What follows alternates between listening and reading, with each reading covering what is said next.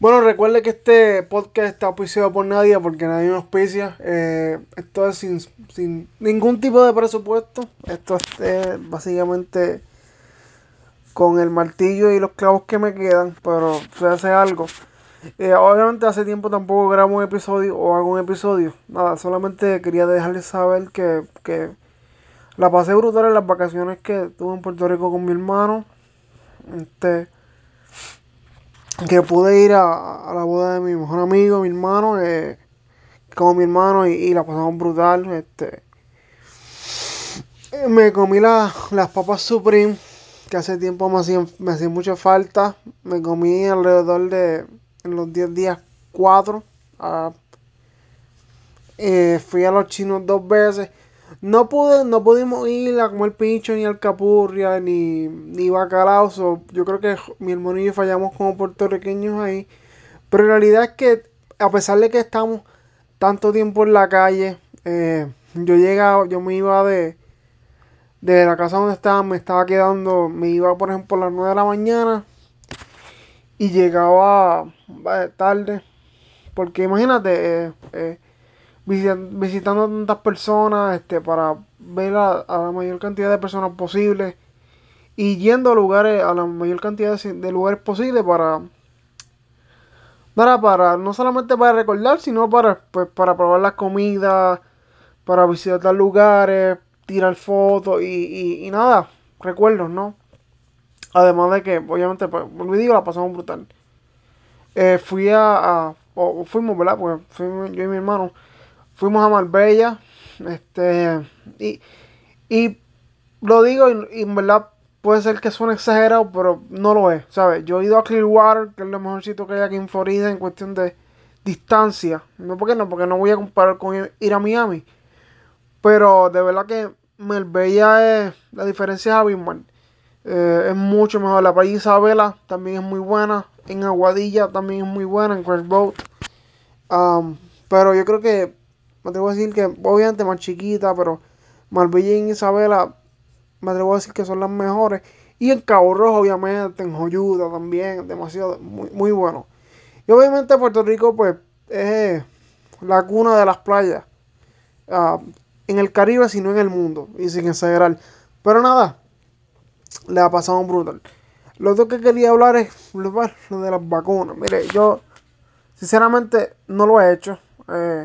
No es que estoy escéptico a no hacerlo, pero pues ya a mí me dio. Yo creo que lo dije ya anteriormente, estoy seguro que ya lo dije. Y pues afortunadamente mi familia está bien, nosotros estamos bien.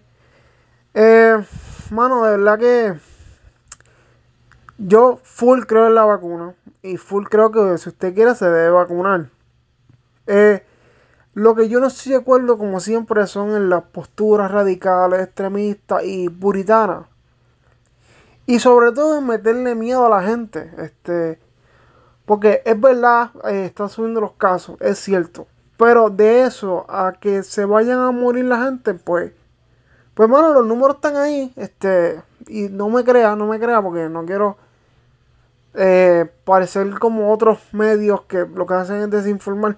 Busca los números. La tasa de supervivencia, por decirlo así, pasa del 90%. Y es verdad, ha muerto mucha gente, mucha gente. Hay gente que ha perdido seres queridos y es sumamente duro. No quiero para nada minimizar eso ni menospreciar la vida de nadie, jamás. Pero el factor miedo que a veces se le pone a la gente o se le impone o se le muestra, pues no creo que sea lo correcto. Yo sí creo que lo correcto es prevención. Mi hermano y yo seguimos usando las máscaras cada vez que salimos. Y, ¿sabes? Nos lavamos las manos. Seguimos con ese protocolo. Y usted debe seguirlo también, independiente si está vacunado o no. Am, y sí, ¿sabes? Tengo que ser sincero con usted, que me está escuchando. La paz que yo tengo en ese sentido es que ya a mi medio. O sea, no puedo ser hipócrita con usted. Si me está escuchando, si se está sacando su tiempo para escucharme, pues esa es la razón por la que yo estoy más tranquilo. O sea, ya a mí me dio y si me vuelve a dar, Dios no lo quiera, pues tengo las defensas. Y vi un reportaje del New York, no voy a decir el periódico, pero era de New York. No recuerdo si fue el Pulse o el Times, no quiero disparatear ahí. Pero que las defensas te duran lifetime, ¿verdad? Si te da. Y esto no me lo estoy sacando, vuelvo y digo, de la manga. Esto es algo que yo he leído y he visto y hasta me mandan información. Y esto no lo escribió un tipo de un blog, ¿verdad? Meramente. Así que nada, me, me- como puertorriqueño me indigna bastante que Pierluisi no asuma postura con recursos naturales, con cosas que son vitales, am, y con lo que estamos haciendo en el muelle, con diferentes municipios, que todo sea, y en verdad, mano, esto no es por criticarlo, mano, pero es que, por lo menos, mira, todos han sido irresponsables en algo. Pero Pierluisi siendo una persona que sabe cómo es esto, que lleva toda su vida o la mitad de su vida desde los 90 en el servicio público, pues hermano, se supone que él toma postura y sepa qué hacer.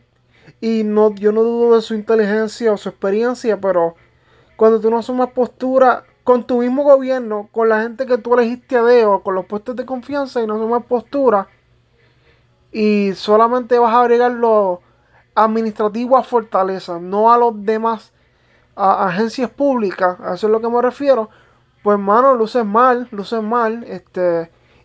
y está bien, pues fine, si te quieres confiar en los dineros, los fondos que vienen en el futuro, pues es un argumento válido, ¿verdad? Porque es verdad, van a desembolsarse a través de que pasen los años, es verdad. Pero cuando bregas y no sumas postura, pues estás ausente. Mira, mano, se fue 2 veces de vacaciones. No van ni 6 meses. Bueno, ahora en julio, obviamente, sí. Pero 2 veces de vacaciones ya. Mira, cuando un empleado público se va de vacaciones ya 2 veces, o un empleado de la agencia privada, y créeme, mano, ante Dios, mano, no puedo jurar porque no se puede, ¿verdad? Pero ante Dios, como testigo. Está brutal, es sumamente frustrante. Una persona que... Y no está, digo, no lo digo por chaval, no está mal que se vaya de vacaciones. Pero un empleado público puede hacer eso. Y cuando le da la gana se va de vacaciones. O un empleado de la empresa privada. Mi hermano que trabaja por una empresa privada no puede hacer eso. ¿Me entiendes? Y eso es otra cosa que me molesta, me indigna como puertorriqueño y viéndolo de acá y estando yo un tiempo y ver a la gente como si nada, mano. No, obviamente, cuando digo a la gente no me refiero al pueblo. Pero, mano, eso. Sigue protegiéndose, no coja miedo, sobre todas las cosas, no coja miedo a la vida. Cada vez que usted sale de su hogar, pues está propenso y se está exponiendo su vida a algo, independiente sea un virus o no, un accidente o no. Cada vez que usted se monta en su auto, que usted se monta en un avión, que usted se monta en un helicóptero o en un barco, usted está poniendo su vida. Así que, nada, protéjase, sí, protéjase, vacúnese si se quiere vacunar, si no se quiere vacunar, pues cada quien asume su responsabilidad a conciencia de las decisiones en su vida. Así que, nada. Un abrazo y Dios bendiga. Y en verdad, mano, mi intención nunca es molestar a nadie, ni chavar a nadie, ni tirarle a este porque es PNP o a este porque es popular. Pero es que sus acciones dan mucho de qué hablar y qué opinar. Y es bastante frustrante en ese aspecto. No sorprendente, pero sí frustrante. Porque esta gente no son ningunos tontos. Y es verdad, la sabiduría no tiene que ver nada con la inteligencia ni viceversa. Pero esta gente viene de las mejores universidades, con mucha experiencia y que lo toman tan a la ligera. No sé. Un abrazo y Dios los bendiga y me alegró mucho hacer este episodio. Hace tiempo no veo uno.